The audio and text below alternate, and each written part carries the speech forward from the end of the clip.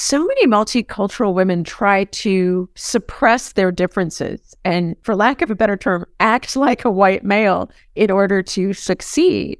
And that's uncomfortable. They're going to be expending extra energy to do that. And the company's not going to get their best work. And the company's not going to get the benefit out of the fact that they've got diverse leadership. So being able to bring out the best in multicultural women and to help them see how they can leverage their differences to be a better leader as opposed to just fitting in and trying to be just like everyone else. Hi, my name is Nadia Nagamutu, business psychologist, coach, speaker, and founder of Avenir Consulting, which creates organizational growth and success via inclusion and diversity. We've been discussing the benefits that diversity brings to a company's bottom line performance for decades with more and more evidence. But there are so many questions organizations still have about how to achieve it. How do you create a culture where people feel valued for their uniqueness and the qualities they bring? I believe it's crucial to the future success and sustainability of every organisation that they find the answer to this question to make sure that each employee is not only supported but also appreciated. With this podcast, I aim to get some of the key challenges to creating inclusive workplaces out in the open and start uncovering the solutions to embracing a culture that cares for everyone. I'm going to be having conversations with some of the most inspiring people in different countries and across industries who are pushing the boundaries on inclusion and diversity in the workplace, from topics such as parenting in the workplace, ethnicity, age, gender, mental health, and all things inclusion. I want to create a movement to change society through sharing life experiences and creating more empathy and connection. Why care? I believe that once we have organisations and societies that accept and value everyone for who they are, we become healthier, happier, and better in our roles, both inside and outside work. Hello, and welcome to episode 30 and the season 3 finale of the Why Care podcast. My name is Nadia Nagamutu, and I am your host. In this episode, I'm truly honoured to be joined by the incredible and inspiring Bonnie St. John. Bonnie's story is one of resilience, overcoming bias, pushing barriers, and innovation to do what has never been done. Despite having her right leg amputated at age 5, Bonnie became the first African-American ever to win medals in the Winter Olympic competition, taking home a silver and 2 bronze medals in downhill skiing in the 1984 Games. In addition to her sporting achievements, she graduated from Harvard University and won the Rhodes Scholarship to Oxford. She's a best-selling author of 7 books, an ex-White House official, a highly acclaimed keynote speaker and leadership expert for the Fortune 500, a television and radio personality, and entrepreneur, owner of Blue Circle Leadership. Bonnie shares the leadership program she has designed to support the challenges faced by multicultural women in the workplace. We talk about the patriarchy in society and how it plays out in women waiting to be asked for promotion, and the cultural expectations that overlay this. She generously shares the core concepts of the program and why it so successfully supports multicultural women to overcome the barriers in their progression. She also shares insights from her book, Micro-Resilience, Minor Shifts for Major Boosts in Focus, Drive and Energy. This is such a powerful episode packed with learning and advice. Enjoy. Bonnie, it is an absolute pleasure. I am super excited to have you on the Why Care podcast show. Thank you so much for joining me. I really appreciate it. Nadia, I am so glad to be here. We've been collaborators and friends for quite a while now, and really excited to be on your show and be talking to your peeps. I know that we're going to get so much from this session today, our conversation, and I'm excited to leap into it. But before we do, I think everyone's going to be really excited and wanting to hear a little bit about you. And I've stalked you and we've shared stories as well. And I've watched your talks and everything that you've done. But it would be great for the listeners to hear from you, just because you've got this fascinating personal story. It's a really crazy story. So I grew up in San Diego, and my leg was amputated when I was 5 years old. It was due to a birth defect. The growth was stunted in my leg when I was born. And my father left my mother while she was pregnant with me. And I have an older brother and sister. But so I had a single mom who was a school teacher, which is not a huge salary in the US, and raising 3 kids, and one of them disabled. And it was a hot mess, right? The one thing you wouldn't expect is that the one-legged girl in San Diego from a family that didn't have a lot of money, would become an international skier. You just didn't see that coming. A friend of mine at high school invited me to go skiing with her family. And in order to go, I needed special equipment. So I contacted other amputees. I found, and I make that sound so easy. It was really hard. I would be looking at the friend and going, really? No, I really wanted to go. I really wanted to try it. And she's a really neat person. But anyways, I found the special equipment. I went on one trip with other amputees to kind of try to figure out what was going on. And then I went with my friend Barb Warmath and went skiing. And what happened, I guess, is when I contacted other amputees to get the equipment and figure out what I was doing, at that time, a lot of other amputees went to national championships for skiers, for one-legged skiers, because it was just like a big reunion for everybody who was into skiing, any disability, not even just one-legged, but any disability. And so it was like a mecca that everybody would get together. And so I thought, well, I really want to go to that and see what it's all about. And when you went to national championships, you could either take a lesson on how to race or you could race. So anyway, I thought I want to go, but let me try to get a little practice before I go and make some progress. And I got a little bit of coaching. I trained myself up a little bit. And lo and behold, when I went to national championships the first time, I qualified for the top racing group by like tenths of a second. I just barely made it into that. So instead of being in the, hey, just go to a clinic and learn how to race, or, oh, we'll give you a little bit of coaching to get a little better, I actually got into the top racing group the first time I went and did pretty well. So I thought, wow, I could be a racer. And that's what set me on the journey to get sponsors and get more coaching. And I moved from San Diego to Vermont. And then I started seeing summers on a glacier. I just kind of an all-in kind of a person. So I ended up being on the US team, winning silver and bronze medals. So I won bronze in the slalom, bronze in the giant slalom, and then silver for overall performance. Oh, I think I have. Let's see if I have my medals here. Oh, wow. I love that you just keep it in a drawer, like just can casually kind of bring it out. Whip it out, just pull it out. Actually, I had them on my wall for many years, like framed in a poster.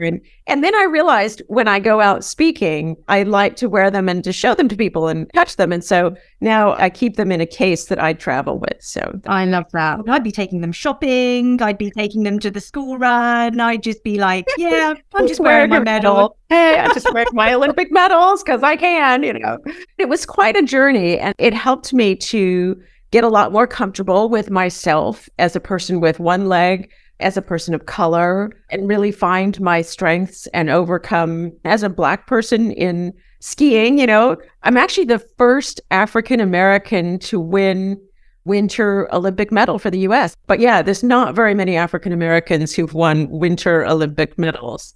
And Cool Runnings bobsled, we all know the movie. Do you know what? That just popped into my head, the Cool Runnings movie. Gosh, that takes me back.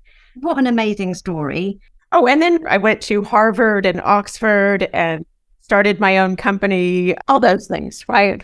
How does that happen? How do you get from Paralympic medalist, obviously very well studied, to being invited? I assume it's an invitation to be a White House official. What happened was, as a kid with a disability, I was a real nerd. So a lot of times when other kids were out running around playing, I was studying and reading. So I used to read on the playground when I couldn't play hopscotch with the other girls, So I was very studious. I was very hardworking. And that's actually what made me so successful in skiing. Because if you are just an able-bodied athlete, a lot of it is, if you're really good at it, people pick you up and they take you to the next level. There's a circuit, But for one-legged skiing 25 years ago, it was much more, I had to be entrepreneurial. I had to get funding. So I wrote proposals. I got funding. I had to hire coaches and book planes. And so the fact that I was a nerdy kid actually really helped me to be successful and to be able to pull together the resources to make it happen. So I was very nerdy and went to Harvard on scholarship and then Oxford as a Rhodes Scholar. I was very driven and I had to be very smart in applying myself in those ways. So that actually helped me to succeed in athletics because of the fact that I needed that. And then I went on and continued to be able to make a difference in other realms. You've just spoken there about working really hard. Have you ever felt that because of your ethnic background and because of your gender and because of your ability, that you've had to work harder in order to prove yourself? That's such an interesting question. In the past, I think I've also answered it by saying, yes, I do, but I also think a white male has to work harder to succeed too. If you really want to reach the top of your profession and what you do have to work harder than everybody else. Do I have to work harder than the best white guy? I don't know. I guess my answer is yes, you have to work really hard if you want to innovate. And I had to innovate, to be the one-legged skier that won. I pioneered new ways of skiing. I trained with two-legged skiers. I did really innovative things. And I think anyone who wants to break through and better whatever's out there has to do that. To be the top, you have to work really hard. I don't care what color you are. I don't care what gender you are. You have to innovate. You have to do whatever. But it's more the middle level, right? And that's what I see is to achieve a lot and to do well in the workplace or in school or anything in the middle level. I do think it's harder as a woman or as a person of color than not. Maybe there's an unfair advantage that if you show up at the middle level as a woman or a minority, you're less likely to be able to be accepted and given the same props. Yeah. But then I assume, though, because of that middle level acting as potential barriers, that then it might filter out people who could potentially get to. That's true. It's certainly challenging. And you and I both do work to make a difference in corporate America for women and minorities to be able to see. Yeah, and that's a nice segue, isn't it, into Blue Circle, your company. What was your reason for setting that up?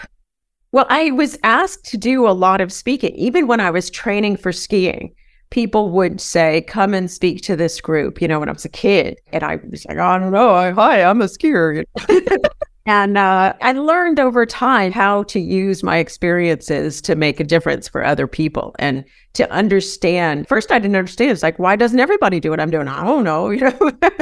I had to really understand the audiences. And as I was able to do that and give speeches to motivate people to understand what their reality was, I love doing it. So I've been doing motivational speaking for decades. Just love it and just love to be able to have the impact. Loved doing it during COVID. I was doing a lot of virtual speaking too. But back in 2014 or so, we as a company started really looking at training for women's leadership, for leadership in general. And we ended up getting asked to do leadership development specifically for multicultural women. And so that's become a specialty of our company as well, is being able to do that. We looked at a lot of the research. I interviewed a lot of heads of human resources, heads of diversity to really say, what are the unique needs of multicultural women? Here's what I see, here's what I think, but what do you think? And so we ended up coming up with a program that really addressed the unique needs of multicultural women. Even now that we run more courses too that are for all women, I think what we're able to do is do a course for all women, but address some of the needs for multicultural women in that context in a way that I think people often don't. If you haven't focused on that and you just run a course for all women, you often are not meeting the needs of the multicultural women in the room. And that's so fascinating, I think, for me, because a lot of the clients that I've worked with and know about, they do just tend to run female career progression development programs. Well, it's for all women. So it should work for all women, right? So what is that intersectional need, right, that you see? I'd love to hear some of the themes. What makes multicultural women? And it's interesting, you're saying the world, because we run virtual courses. We run courses that include women in Asia, women in Europe, even women in Australia. We had a course recently that had a woman and she was Aboriginal in Australia. So really, we're embracing the world. And the kinds of ethnic issues that crop up are very different in different parts of the world. What happens in the US is very different than the way some of these issues are perceived in Asia already. Because there's different history, right? So you've just talked about an Aboriginal woman. Of course, there's different history in Australia, and that still plays out. The disparity in Australia, having visited the country, it's so apparent still. In South Africa, it's still very apparent. In America, it plays out in a different way. In the UK, so that's really fascinating as you pull these global programs together, despite the differences in where people are in the world and despite the history, are there any themes that still come out time and time again? Well, we start out the course talking about why. Why do you want to get ahead? Because it's about women's leadership. It's about setting them up for success to climb the ladder. And why is it important to have a program for women or for multicultural women? And getting into letting them talk about that. And what's interesting is the first unit that we cover is on trust and informal networking. And for some women, if you say, have you been discriminated against, or do you have trust? Can you rely on other people? They may say, oh yeah, it's all fine. Everybody treats me just fine. I'm great. And then as we start to unpack and as they start to listen to other women, often they start to realize people are often careful with multicultural women. So like a white male, a senior white male may be concerned that he could get sued or that he could offend her. There's Me Too, and then there's racial issues, and there's all this stuff. So if he's going to take somebody out for a drink and mentor them, he's less likely to pick a multicultural woman than to pick a white male because he's so much more comfortable with the white male. He's going to be polite. He's not going to be mean. He may not discriminate against the multicultural woman at all, but he's a lot less likely to take her under his wing. And so that's one of the challenges around trust. And so we have an honest conversation about that at the beginning of the course. The challenge is most of the senior people that can take you under their wing and help you get ahead are white males. You're a multicultural woman. If you don't know how to cultivate that relationship, you can't just wait for the right multicultural woman who looks just like you to take you under your wing. There just aren't that many of them.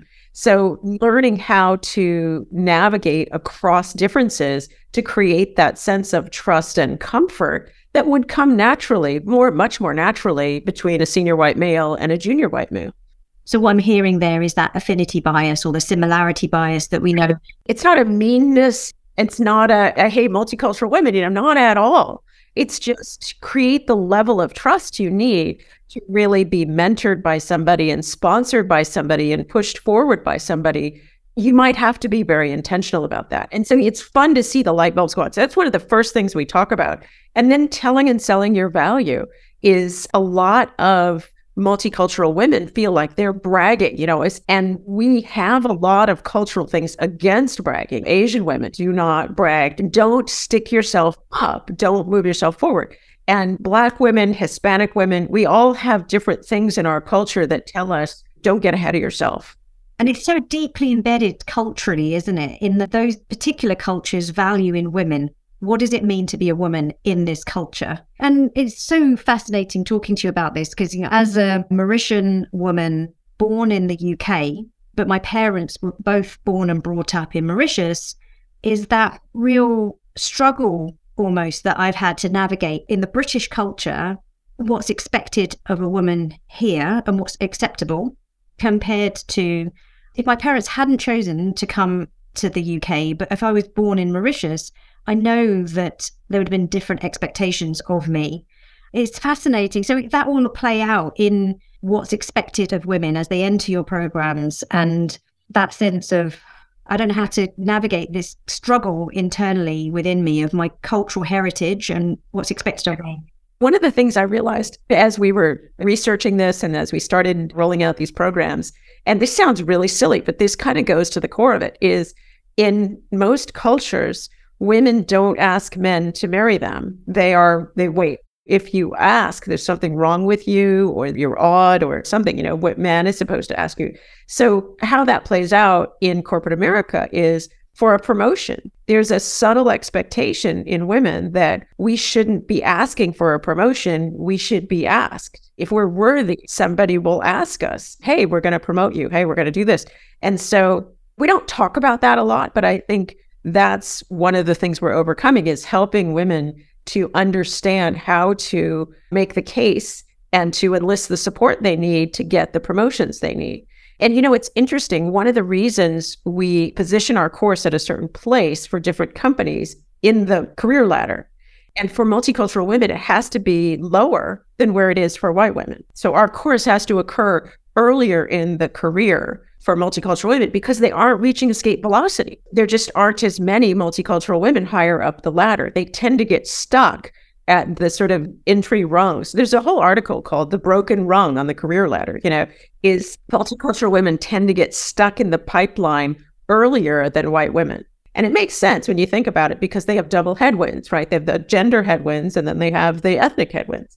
And so they get stuck earlier in the career ladder. And so we have to position our course where they're getting stuck and so that they can reach escape velocity. And so talking about these things like the informal relationships that you need to build and how you tell and sell your value and how you enlist others to tell and sell your value too. I think when people start looking at it in a really practical way, they see how to do it. It's really fun because you see the light bulbs going on in this course for women when they see it's like you're driving at night without headlights on. It's really hard. If you can turn the headlights on, it just gets so much easier. And they're just able to do that. And then enlisting sponsorships. So then we talk about having sponsors. And you can't just start with, hey, you should go get sponsors, because we address the informal network issue. You need to have that strong informal relationship in order to have a sponsor, right? And to be able to equip that sponsor to help you. So you need to be able to tell and sell your value so that they can sell your value, right? Not expecting them to be mind readers, but equipping them to go out and go to bat for you is really important. That's really tough for some women to be able to talk about themselves in a self-promotion way that feels genuine and doesn't feel like they're bragging, as you say, or playing the political game. I started using that phrase, is help them to help you. And that resonates a lot more with multicultural women because we're saying help them. It's like we always want to help other people, right? If we're making it easier for other people to help us, that makes sense to women. Is bragging about yourself or telling people how great you are is really uncomfortable for most multicultural women. But here, you can't expect that person to be a mind reader. You can't expect that person to do all the work to help you. You've got to make it easy for them to help you. And people, they get that. And so it just opens up a lot of doors. And then strategic networking is another topic. And that just takes it to the next level. So you've got your mentors, your sponsors, and then you've got a host of other people that could just make an introduction, open a door, do that for you too. And then we talk about authentic leadership. And that's an area where we get into how can it be an advantage that you're a multicultural woman? We've talked about some of the disadvantages and some of the problems. And all along the way, we're using data and studies. We're not just waving our hands and saying this. And I think that makes a big difference because these are smart women. And so being able to show them studies and the facts about what's going on, I think is also helps change behavior. And then authentic leadership, how can you take what's unique about you and use it as an advantage as a leader? Not just a disadvantage. And especially as you rise higher, that becomes something that you can really do. And we have some interesting case studies and interviews. And that's another thing is if you're a multicultural woman, you have so few role models that you're looking at who are accessible. And so being able to share readings and videos and interviews. And then I did a whole podcast because I just needed more source material. So being able to bring that to the table is just so enriching for people because often as a multicultural woman who's rising up the corporate ladder, you're the only one. It's lonely. Yeah, I get that. And that, I suppose, speaks to the power of having a program for multicultural women, because actually, how amazing for them to be surrounded by women who are similar to them. Of course, they're not exactly the same, but those themes that you're speaking about, and I've run programs for women, there's just almost this sense of relief where they get this moment of all of the stories that you're sharing, these other participants in the room. I get that. That resonates with me. No one else has said that to me before. I thought it was just me. It's so powerful. We see that when we lead courses just for women. Absolutely. But then you also see it when you do for multicultural women on another level too.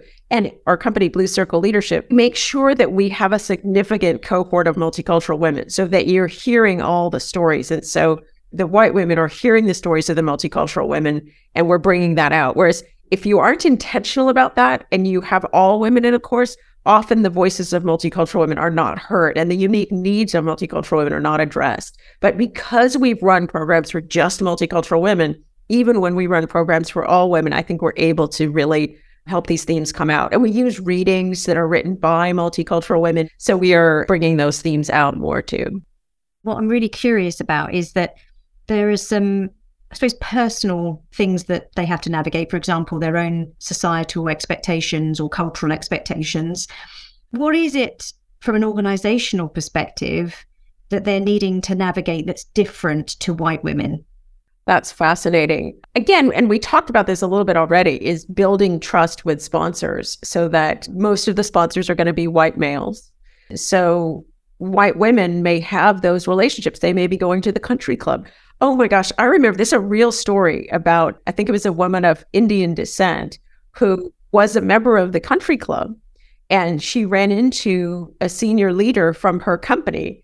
And he looked at her and he said, "When did you become a nanny?" No. Because she was at the country club with her children who were very light-skinned. And he looked at her and he saw a nanny. He did not see a professional woman who was a member of the club with her own children. And I don't fault him. This is where we go culturally, is that he thought she had left her corporate job and become a nanny. That was his first thought. That's the most logical solution. And actually, thank goodness he blurted it out, because he could be corrected. If he did blurt it out, he would just assume. And the next time he saw her, he'd be kind of confused. Like, is she a nanny or a corporate leader? I don't really understand. Oh my goodness. Anyway, so it's important to forge these kinds of relationships and challenge expectations, isn't it? Yeah, absolutely. So what I'm hearing there is that there is some additional layers of bias, or whatever you want to call it, where we have these stereotypes of what Black women or Asian women or multicultural women do and are, and that stays with us. And so there's more things for multicultural women to overcome when they go seemingly against the grain and they are rising up the corporate ladder. Is that right? It's true. Okay, so I have one leg. One of my legs was amputated. And I tend to go through the world acting as if I have two legs, and I walk and I do sports and I do all these things, But there are times when I do need to acknowledge that I have one leg so that I can address it and make it work better. I cycle a lot. I go on these cycle trips for 30 miles a day for a week or so around the world, which I love to do. But at one point, I had to take into account that I had one leg and wear my bike shorts differently because of that. I had to become conscious of it. And I think we see that with the multicultural women, is that most of the time they try to move through and to say, I'm going to be just like everybody else. I'm going to be talented. I'm going to work hard and my work will speak for itself. But there are times when unpacking some of these issues that we talked about are important. And you were sort of flipping it and saying, well, what do the executives on the other side of the table need to know too? And I think it's understanding that it's not easy for these women to deal with these issues, and that a lot of the women are not sort of militant, oh, I know I'm being discriminated against. A lot of them put blinders on and just try to push through. And so having programs like this where they can surface some of these issues and deal with them. And I mean, our approach is not to whip up a lot of anger, like frustration, but the opposite, to say, putting a little bit of attention on this, being intentional about getting the assistance you need and setting your goals and moving up is going to change your world. And that's what we see. We see huge results. We were measuring sort of promotions after the program, and we realized we had to start measuring promotions during the program because it's like an 8-month program.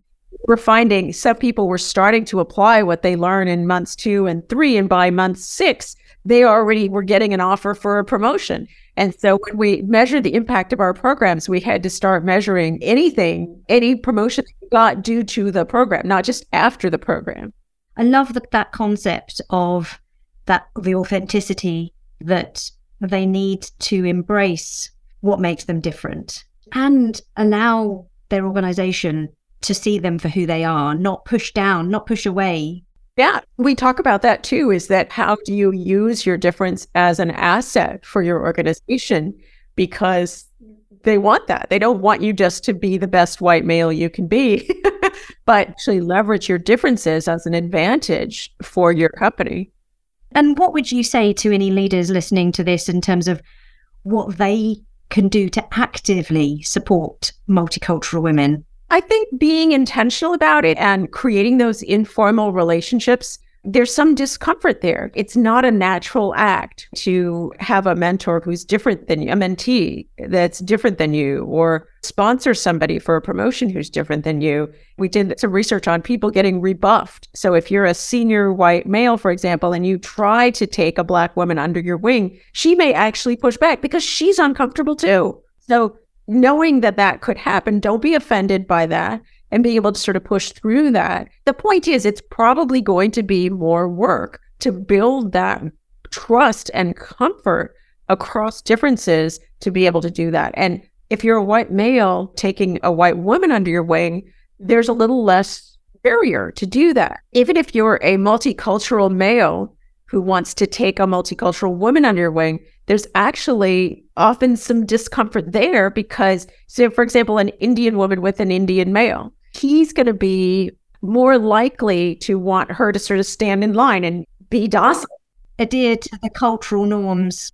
Almost more so than a white male. So he's got to notice his own biases and his own behavioral cues that's going on in order to overcome that. And a Black male with a Black woman, there's often tension there, there's history there. And an Asian man with an Asian woman.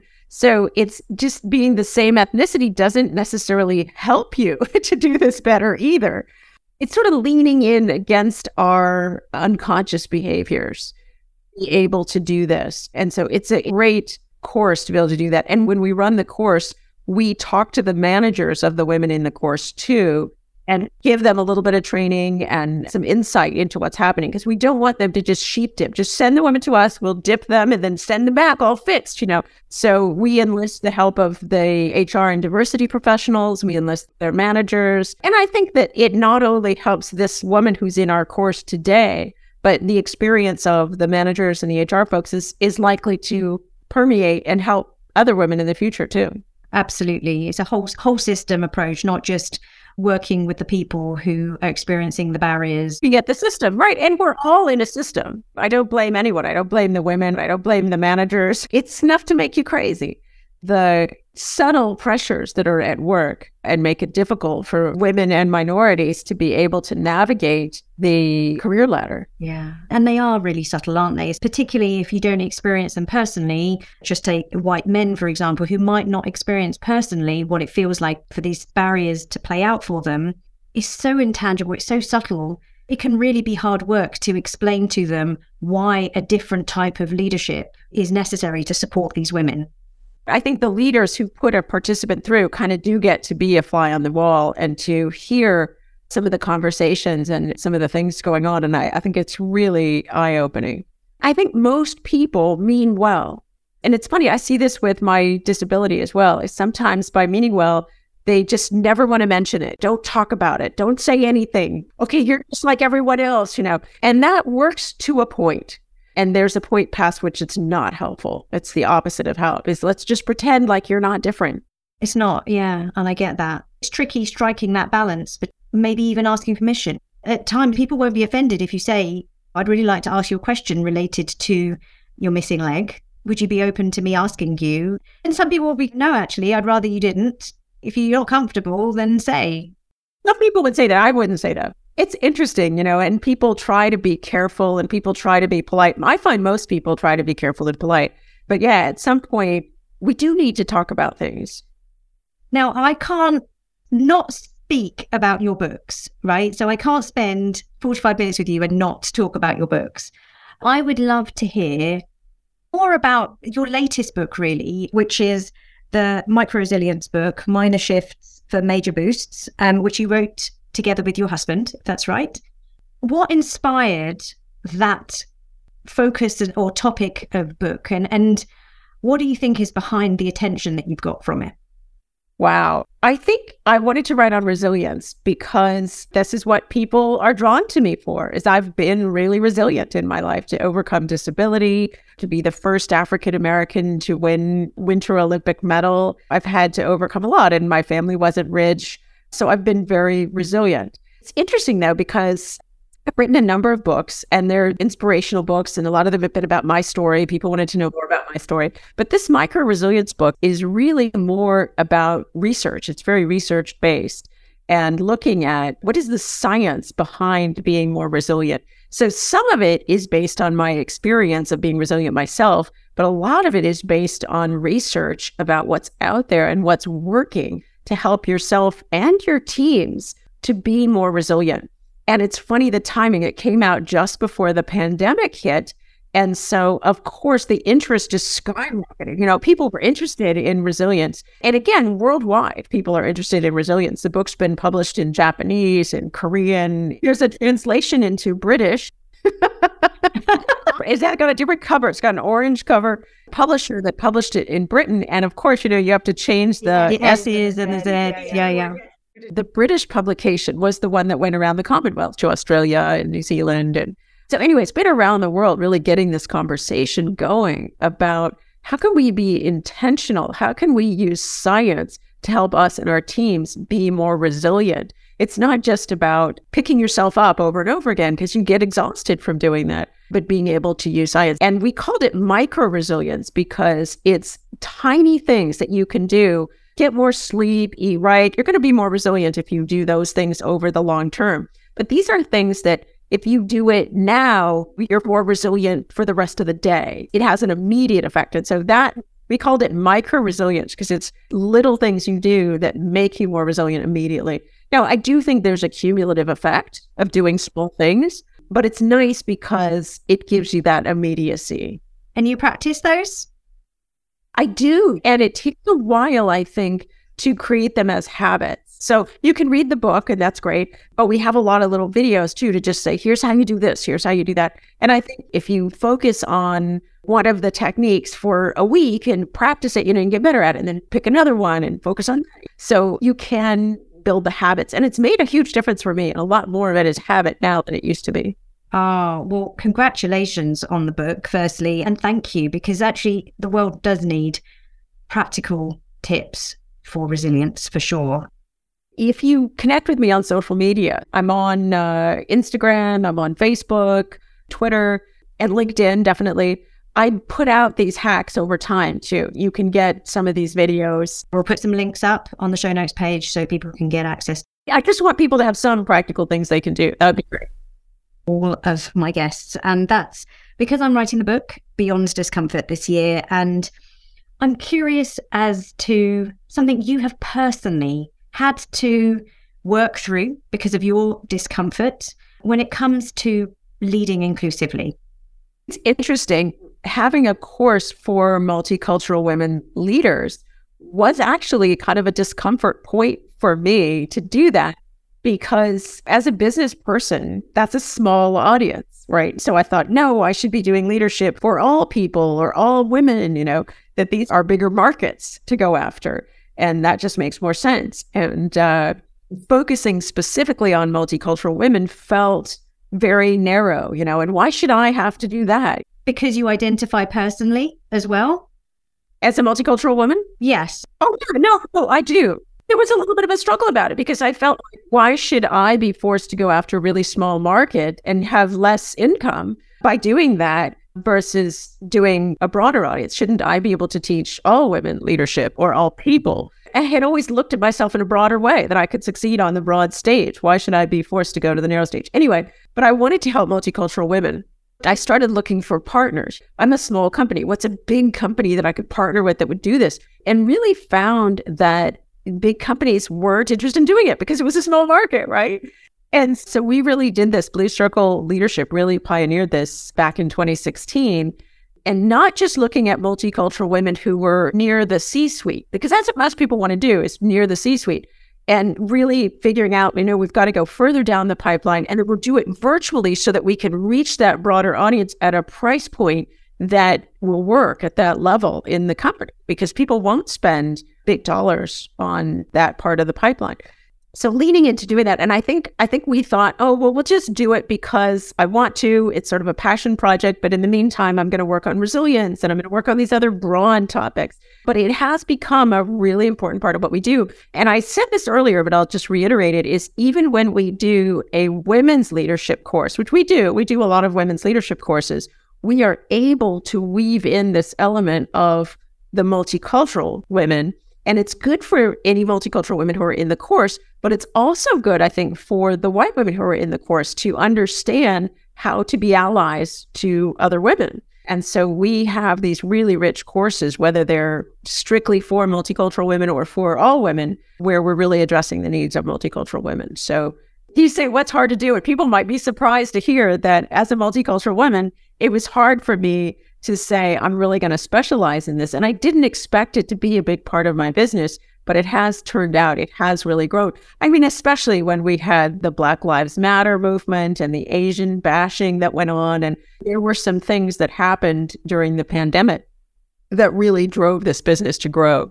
And so we've got a huge practice in doing this around the world. And I find that really gratifying. But it was a discomfort for me to say, I'm going to aim at this tiny market that I didn't think would be a viable market. And most people didn't think it would be a viable market. As it turns out, it was the right time and the right thing to do. Thank you so much for sharing everything that you shared today, Bonnie. It's been amazing chatting to you, hearing your stories, learning about the work that you do and some of the barriers that multicultural women face and what you're doing to support them. Thank you so much. Happy to answer questions. If people want to get in touch with me on social media and ask questions that are uncomfortable, a lot of times the questions are really uncomfortable, right? No question is stupid. And happy to do that. Amazing. Well, the link to everything that Bonnie and I spoke about today is going to be available on the usual page at avenirconsultingservices.com under podcasts. I've loved speaking to you. I could carry on. We could do a part 2 at some point, but thank you, Bonnie. Thank you. And I'm so glad you're providing this information to your audience. It's so important. And I just love working with you. Thank you, Bonnie. That concludes season 3 of the YCare podcast. What a way to end another brilliant season. There's so much of what Bonnie shared that resonated with me as a multicultural woman myself, particularly navigating cultural expectations and learning to leverage the difference we bring rather than being the best white man we can possibly be. Do let Bonnie and I know what you thought of today's show. You can find me on LinkedIn, Instagram and Twitter with the handle @NadiaNagamutu. As always, I really appreciate your support of this podcast through leaving a review on whatever platform you're listening and spreading the word by sharing it with your friends and family. Huge thanks to Mauro Kenji for editing this podcast and Glory Olibori for supporting with the show notes and getting it out there on social media.